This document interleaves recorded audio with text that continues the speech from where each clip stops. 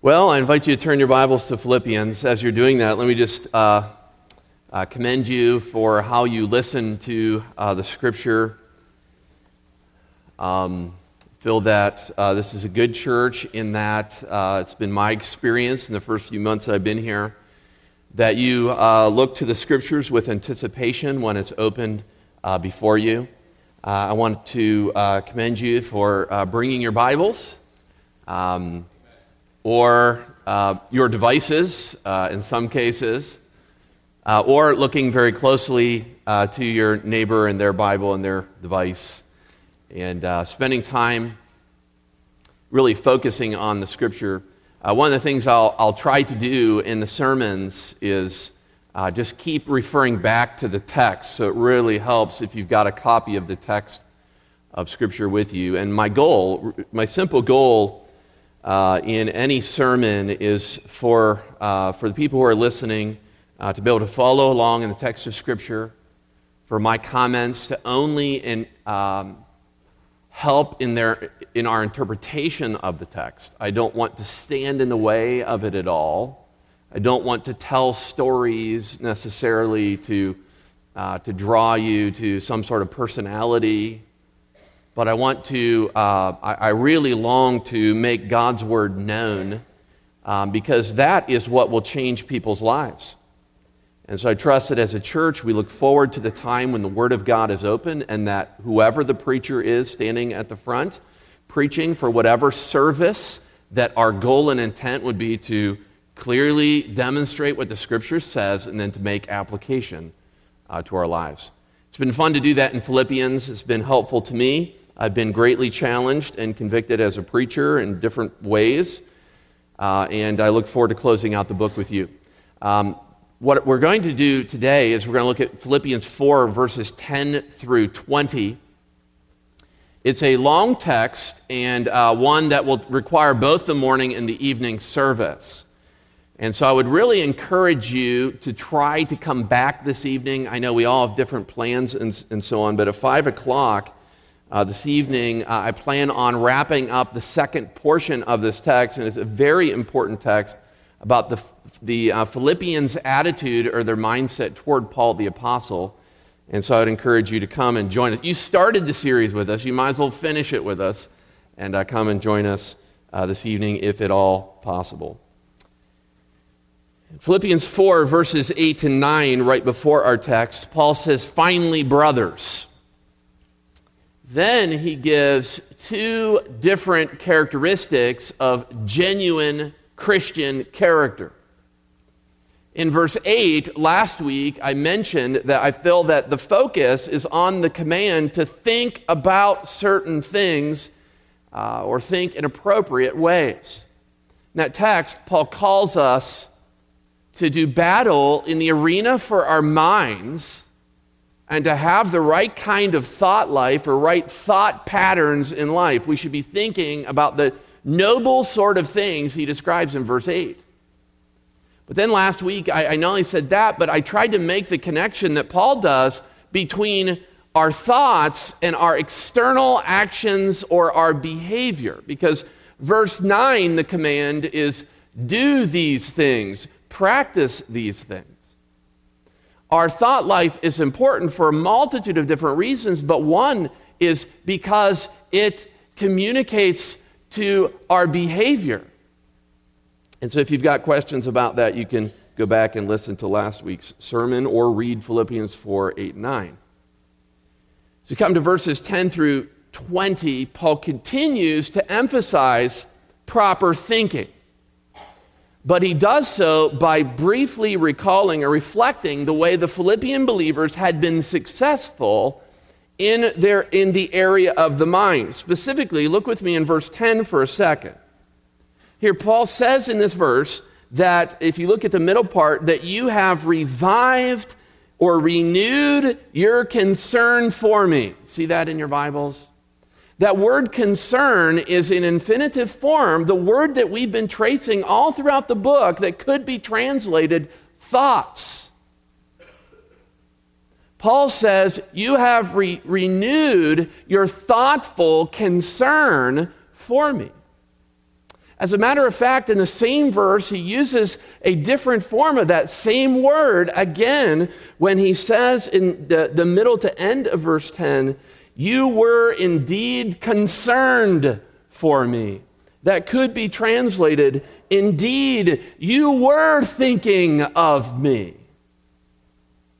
And so with this phrase, Paul is continuing to keep the believer's attention focused on the mind and the way that they were able to care for him. As we look at these verses this morning and this evening, I will describe the specific situations in Rome that Paul was experiencing in prison, in his own house, and then I'll also describe the situation of the Philippian readers, the original readers in Philippi, and I recognize that this text is really describing a very specific scenario between the author, Paul, and his readers, the Philippians. But in looking at that, I'm sure that we'll be able to draw or make very good applications for how we should have a caring mindset as a local assembly. It should be said of us as members of Colonial Baptist Church that we are concerned for each other, that we care for each other. And so my goal is that we would learn 2 lessons this morning and this evening about how to properly care for each other in this assembly. This morning, we'll look at Paul's attitude. We'll learn from Paul in verses 10 through 13. This evening, we'll learn from the Philippians' attitude in verses 14 through 20. Okay. But let's read the text. Philippians 4 and verse 10. Paul says, I rejoiced in the Lord greatly that now at length you have revived your concern for me.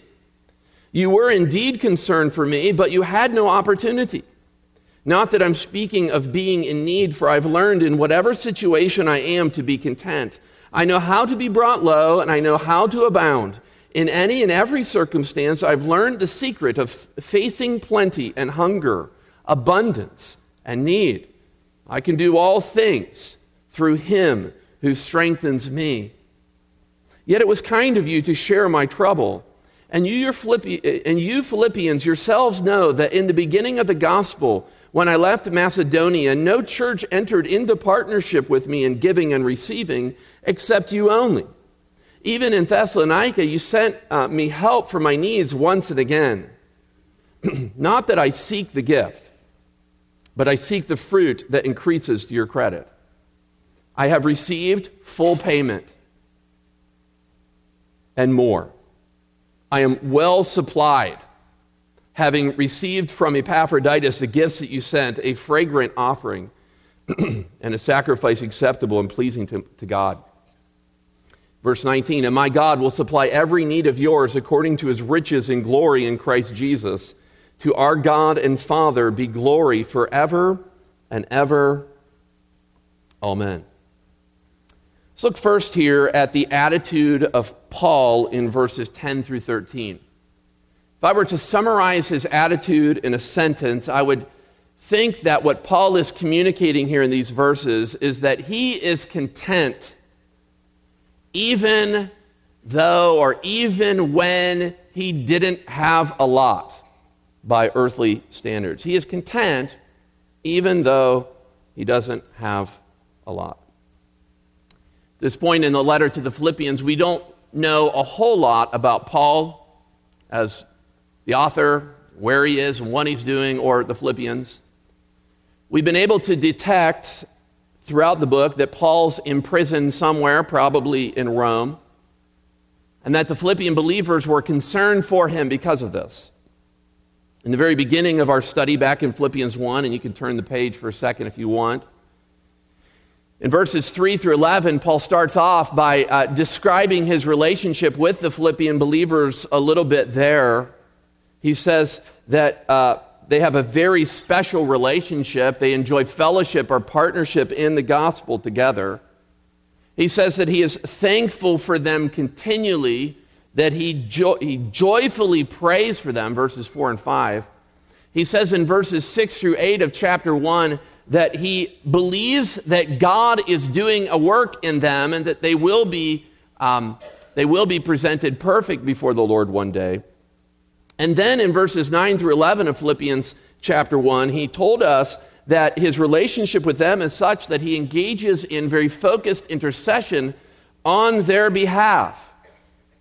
And so if you're looking for details about Paul's experience, what he's going through, or what the Philippians are going through, you see that they do have a special relationship, and that's how he starts the book. But it's interesting to me that he also ends the book with a personal reflection about his relationship to the Philippians. And in verses 10 through 13 of chapter 4, you can turn back there now in your Bibles, Paul emphasizes here his own demeanor towards them. And the way that he does that is he first acknowledges a gift that he had received from the Philippian congregation, a financial gift in verse 10, and then he adds a very quick disclaimer about his own conduct or approach toward that gift in verses 11 through 13. So a very simple outline this morning, 2 points.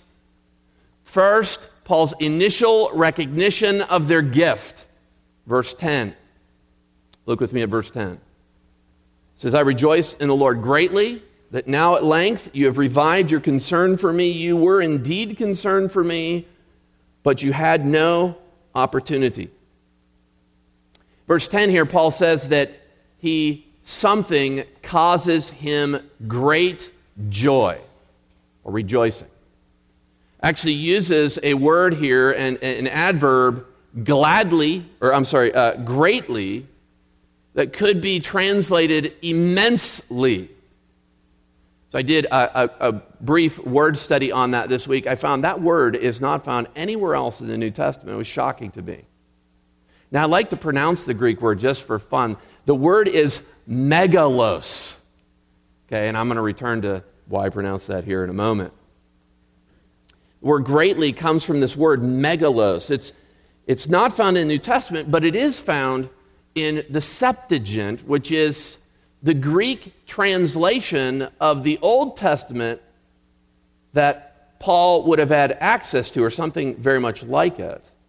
Okay, so in other words, the word greatly, although no other author in the New Testament uses it, it was in Paul's Bible. Okay, and the word greatly is used, for instance, often in the book of Job to describe the sort of sorrow that Job experienced when he lost his family, his friends, his wealth, and his health. Okay? He sorrowed greatly. But it's interesting to me that this word is also attached to the word rejoiced in the Old Testament in 1 Chronicles chapter 29 and verse 9.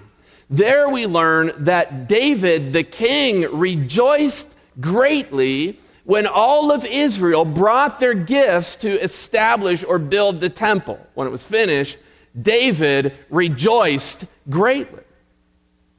I think it might be possible that Paul has David's rejoicing in mind when he thinks about the gift that the Philippian believers had given to them.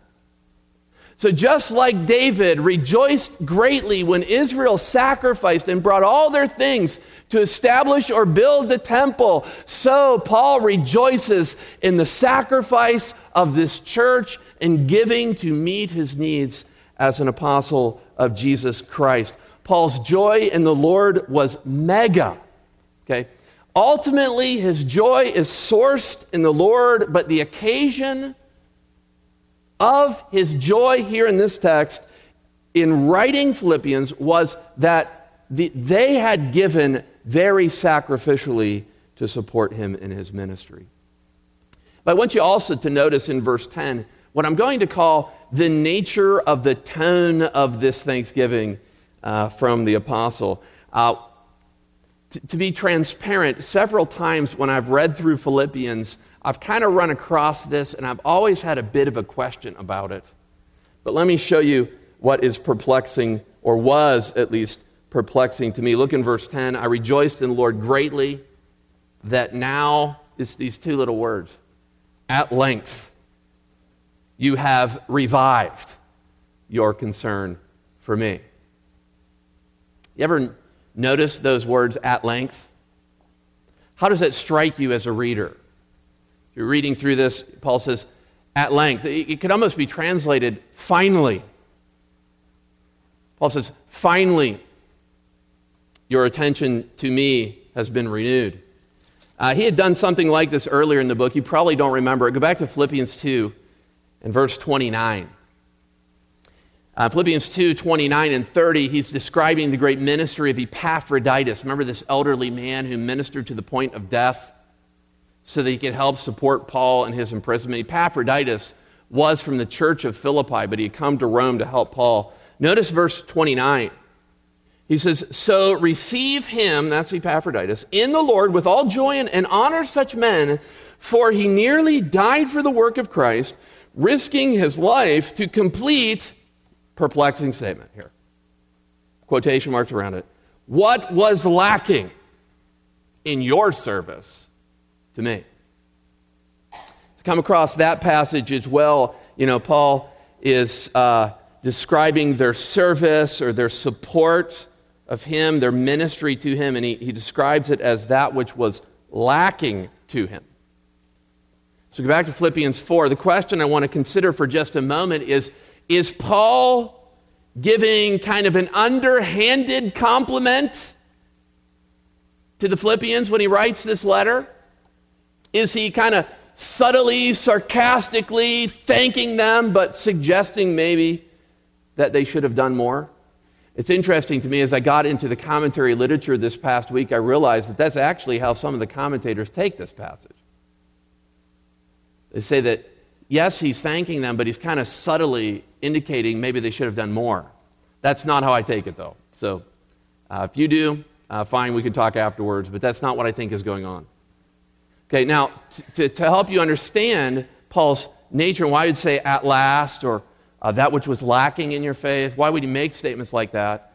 I think we need to understand one thing foundationally, and that is that the Philippian church had repeatedly given gifts to Paul the apostle. Okay? And I want to show you this in your Bibles. We're going to take about 5 minutes just to show you that at least on 3 occasions this church gave abundantly to Paul the apostle. Look, for instance, in Philippians 4, verses 15 and 16. We can learn first, just after Paul plants the church at Philippi when he's in Thessalonica, the Philippian believers gave financially to him. Verse 15.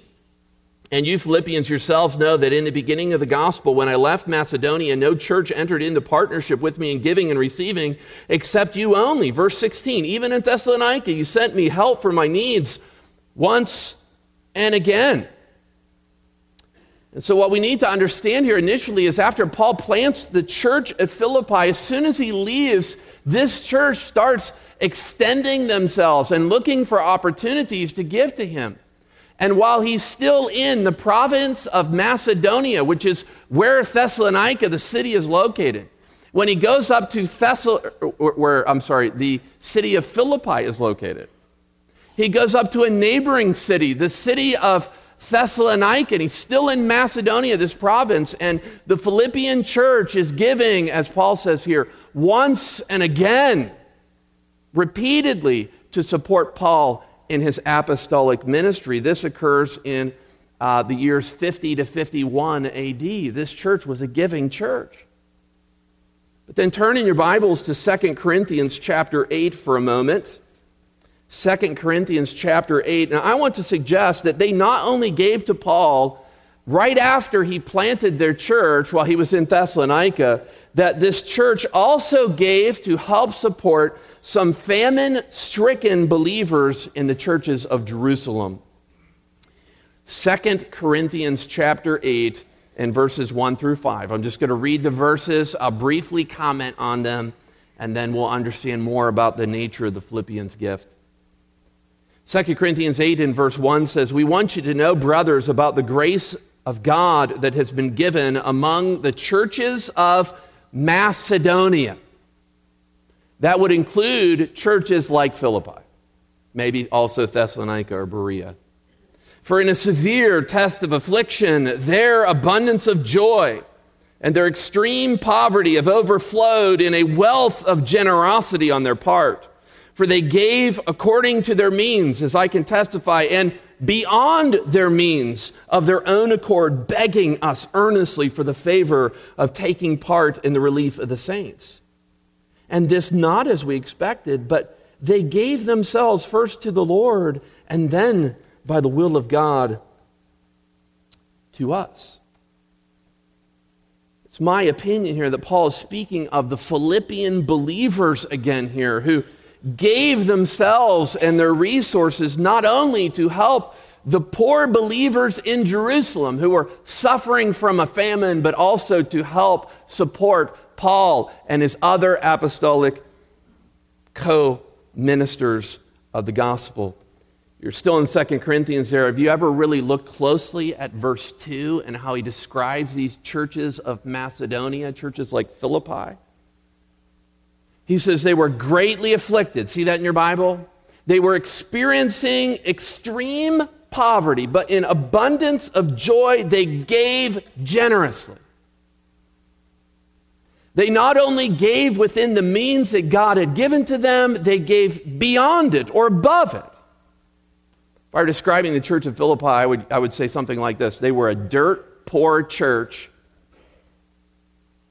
who joyfully gave to the work of Paul the Apostle in support of these ministers. This act of giving, I believe, occurs in about 55 to 56 AD. So about 4 or 5 years after they gave to Paul repeatedly in Macedonia, now they're putting themselves in financial peril. They give so much to support the work that Paul is engaging in here.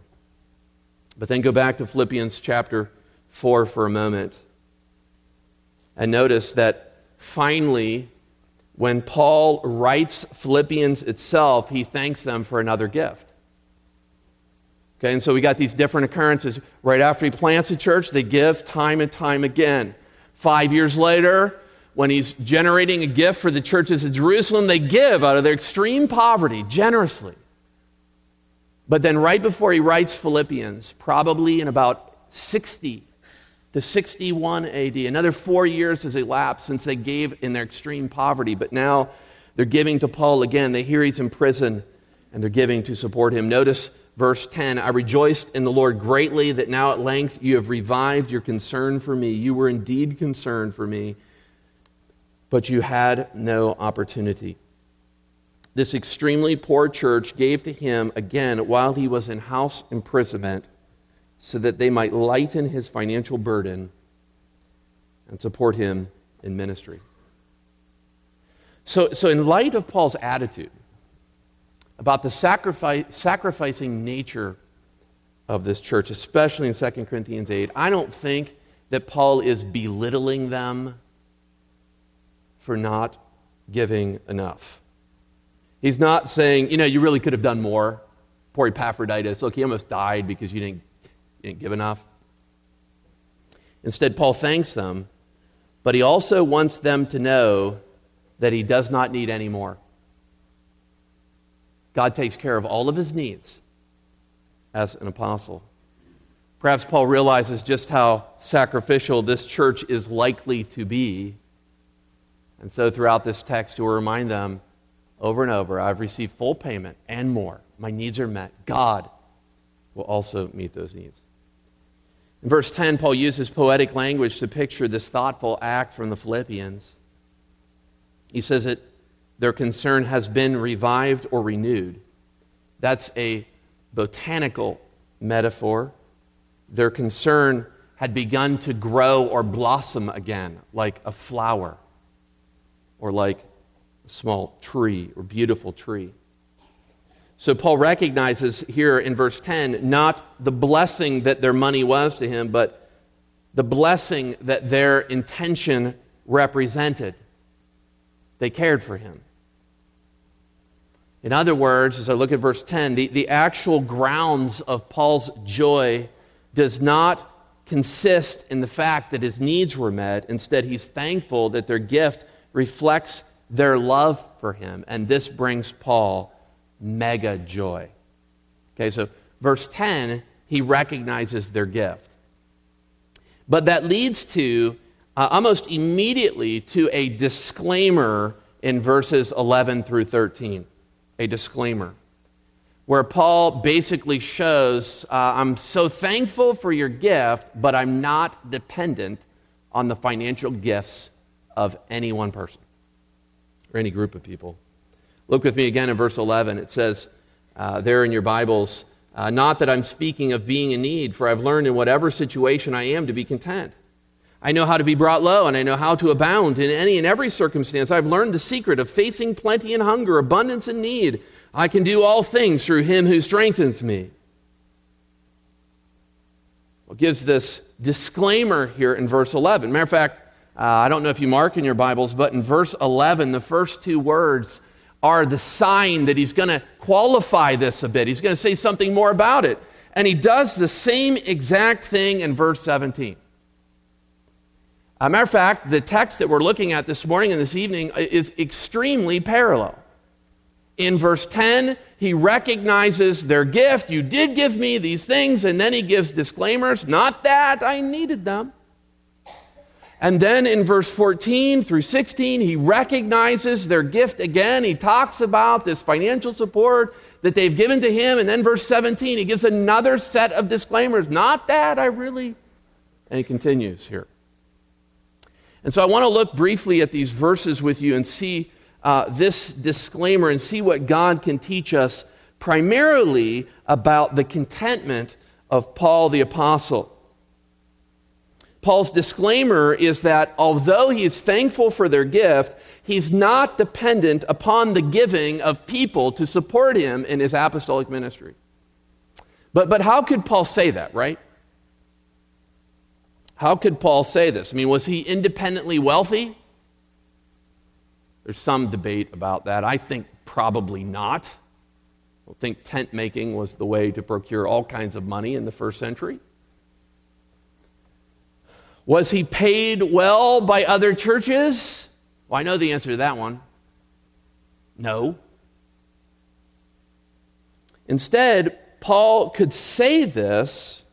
They didn't need the Philippians' money because he had learned to be content with whatever God had given to him. See, he was content in whatever situation came up in life because of the provision of God. Verses 11 through 13, I would put a strong emphasis on the word contentment or content. The word that's used here, the Greek word, is not used again anywhere else in the New Testament. When the word for content is used in other literature, it speaks of having enough or having a sufficient amount. So for Paul, whose life was Christ, just enough or a sufficient amount was enough. In particular, Paul had learned to be content through two different sets of circumstances. And in verses 11 through 13, I would categorize these two sets. I would call one of them deprivation and the other one abundance. As Paul considers the different circumstances that he faced in his apostolic ministry, one of the ways he would describe them is that he faced deprivation in life while serving the Lord. I see this in several places in your Bible at this place. Notice especially at the beginning of verse 12, not that I'm speaking of being in need. For I've learned in whatever situation I am to be content. That was verse 11. Verse 12, I know how to be brought low. Okay? This way of saying it for Paul could be translated, I know how to be humbled, which I believe is an allusion to what Paul says about Jesus in chapter 2. Paul says, I too know what it means to be humbled in my apostolic ministry and labor. I think Paul is intentionally alluding to Christ here. But second, near the end of verse 12, he describes what it means to be brought low or to be humbled. He says, and I know how to abound in any and every circumstance. I've learned the secret of facing four things: plenty, hunger, abundance, and need. See that? These four infinitives: plenty, hunger, abundance, need. I think with the second one and the fourth one, he's continuing to describe the deprivation that he faced as an apostle at times in his apostolic ministry. There were times where he faced hunger. He did not have sufficient food in his ministry, yet he was content. He had enough. There were other times when he faced great need. I think that would be describing the insufficient shelter and clothing that at times Paul experienced in this life. I mean, can you ever remember a time like this? You ever had it this bad? Not enough food, not enough or sufficient clothing, no shelter? But Paul could. Men and women, when Paul experienced deprivation, I think this text reveals to us that he learned a very valuable lesson. When he didn't have everything that he needed, in a particular case, this lesson was not wasted on him. I think the lesson he learned was something like this. Sometimes deprivation can teach us lessons in discipleship that we cannot learn while experiencing abundance or plenty. And while deprivation does have a value like that, it can also be dangerous for us as believers when we experience loss. We don't have what we feel is enough. And so in a moment of application here, I'd like for us to consider our own attitudes presently. Perhaps you've been forced to go without something that you treasure or you value. I think it's very easy for us when we go through experiences like that to grow disgruntled. You know, this doesn't even have to happen in the arena of finances. So, perhaps you're going through a difficult time of emotional or physical loss, and you're suffering with feelings of loss or anxiety through trying times. I want to encourage you, if that is true of you at this point, if you're experiencing great loss or deprivation, to be on the guard against feelings of frustration or anger because some other people in the assembly do not reach out to you the way that you think they should. Listen, people will never measure up to all of your expectations. We must find help in God. We must ask Him to help us in our times of deprivation, whether that's financial, emotional loss. We must ask Him to be content, to feel that we might not have everything that we want in the financial realm, but we have enough. We have Jesus. And He's all that we need. Men and women, if we could just be content people satisfied with Christ alone, not people with mega expectations or mega needs, but mega joy in Christ and mega confidence that God will supply every need that I have. Ultimately, Paul was not driven to be poor or rich. He was driven to Christ and to accept whatever God brought across his path when it came to food and clothing and shelter. See, Paul did not approach church with an entitlement mentality. He did not look critically at other believers in the church who had more wealth and who didn't support him. He wasn't disgruntled or put off when other people in the assembly overlooked his needs. Instead, he knew from experience that God would always provide. He did and always would provide his needs. Perhaps Paul remembered that place in his Bible in the Psalms where the psalmist David reflects as an elderly man in Psalm 37:25, where David says this, "I've been young and now am old, yet I have not seen the righteous forsaken or his children begging for bread." Do you remember that? Is that a true principle of the Scripture? Could we testify the fact that God meets all of our physical needs? Men and women, we need to be content with whatever God gives to us. We should not try to manipulate relationships here or the situation to conjure up ways for people to support us or our purposes.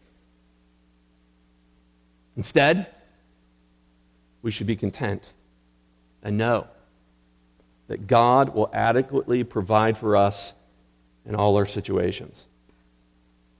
This has been a good motivation, or I guess meditation, for a new preacher. I find myself at times sketching out ways to accomplish God's plans and purposes for our church and the missions arm of our church and the seminary ministry associated with our church.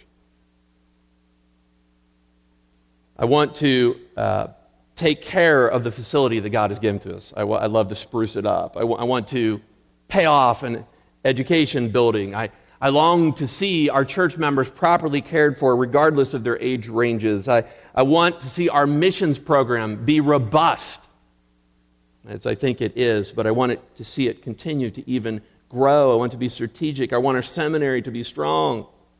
But men and women, all of that takes hundreds of thousands of dollars. You put it all on paper and it looks really good, and then you start looking at the cost associated. You're like, oh boy. But God is never at an end of His resources. He owns the entire planet.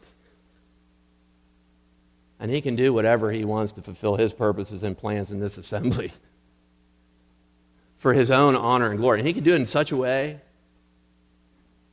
that everyone points their finger to God and says, look what God has done. We must be content people who know God will meet all of our needs. He'll take care of us. And He will empower us to fulfill His purpose. That leads us to one last part of this passage. That's verse 13. Still under the disclaimer, Paul kind of leads into this verse. It's an important verse. In verses 11 and 12, he thoroughly discussed the two major types of financial conditions that he had found in life, times of abundance and deprivation. But then Paul finally explains in verse 13 the secret to contentment. He has learned to be content in all of these different situations. That is to do all things through Christ who gives him strength. As I look back over the text, I recognize I didn't really say a lot about plenty. I skipped a place in my notes. There were times as well in Paul's apostolic ministry that he experienced abundant provision by God, where God gave him things extravagantly. And while perhaps we won't take the time to go back and look over all of that just for sake of time this morning, of course, we recognize that even one of the problems of abundance, right, is that we might not be content with what God has given to us. But in verse 13, the way I see this verse connected here is Paul finally explains the secret to the contentment that he has found. Now, verse 13 is a life verse for many believers, right? We use this verse for all kinds of different things. And I think that's appropriate because it says all things. Okay? But in its original setting or context, what verse 13 is doing is Paul saying, I can deal with both deprivation and abundance and live well, or live in a good way, through him who strengthens me. No one or nothing else could do it for Paul the Apostle. Christ was the great source of his strength to remain content and face life challenges appropriately. So as we look at verse 13, let's remember that context. The context specifically is that God can enable us to deal with whatever circumstances he brings our way in the realms of finances or care through Christ who strengthens him. This morning, the focus has been primarily upon contentment. If we're going to be a church who properly cares for each other, it's going to be the church that we're going to be, two things need to be true of us. One, that we're all individually content with where God has us. Okay? That we don't come into church, sit in the pew, and just look for ways for people to serve us. Sure, there are times when we might be struggling spiritually and it'd be wonderful to be encouraged in Christ, but I don't think it should be our default setting as a New Testament believer to be discontent or to be disgruntled looking for people to help us. If we could practice contentment, I think we'd be a church that properly cares for each other. This evening, what we're going to look at is if we could be a church that was generous in helping to support other people like the Philippian church, we would be a caring church with a caring mindset. And so I'd invite you to come back for that time as well this evening. Let's go to the Lord, though, in a brief moment of reflection as we close the service today. You close your eyes there, perhaps even leaving Philippians open before you, looking over verses 10 through 13. We first ask you, are you experiencing deprivation? Is there some sort of emotional loss, financial pressure, or difficulties that you are experiencing? And in those experiences, are you content? Paul was content, and he was in prison for probably about 2 years. Has Christ been enough for you in the midst of your difficulties? Or have you been angry with people who didn't meet your expectations? If that's the case, I'd encourage you to repent and to tell Jesus that you long for Him to be the one and only true source of your contentment. That you would long to actually be able to live in a way where you'd say, I've got Jesus and that's enough for me. I've got Jesus and I know God's going to take care of all my financial needs. He's going to take care of me. And so perhaps you could go to Christ and tell Him that. Or are you experiencing abundance? Has your abundance been enough for you? Does your wealth mean more to you than Christ? I would say to you as well, repent and tell Jesus that you want Him to be enough for you. You want to be content in Him alone. Let's pray together. Father, as we close this service, we're thankful for Paul's sense of contentment and his desire to trust you. I'm thankful for the challenge that we can do all things through Christ who strengthens us. So, Father, whether you bring to us this week deprivation or you bring abundance, may we leave here with mega joy in Christ because we know that you're enough and you will meet all of our needs. In Jesus' name we pray. Amen.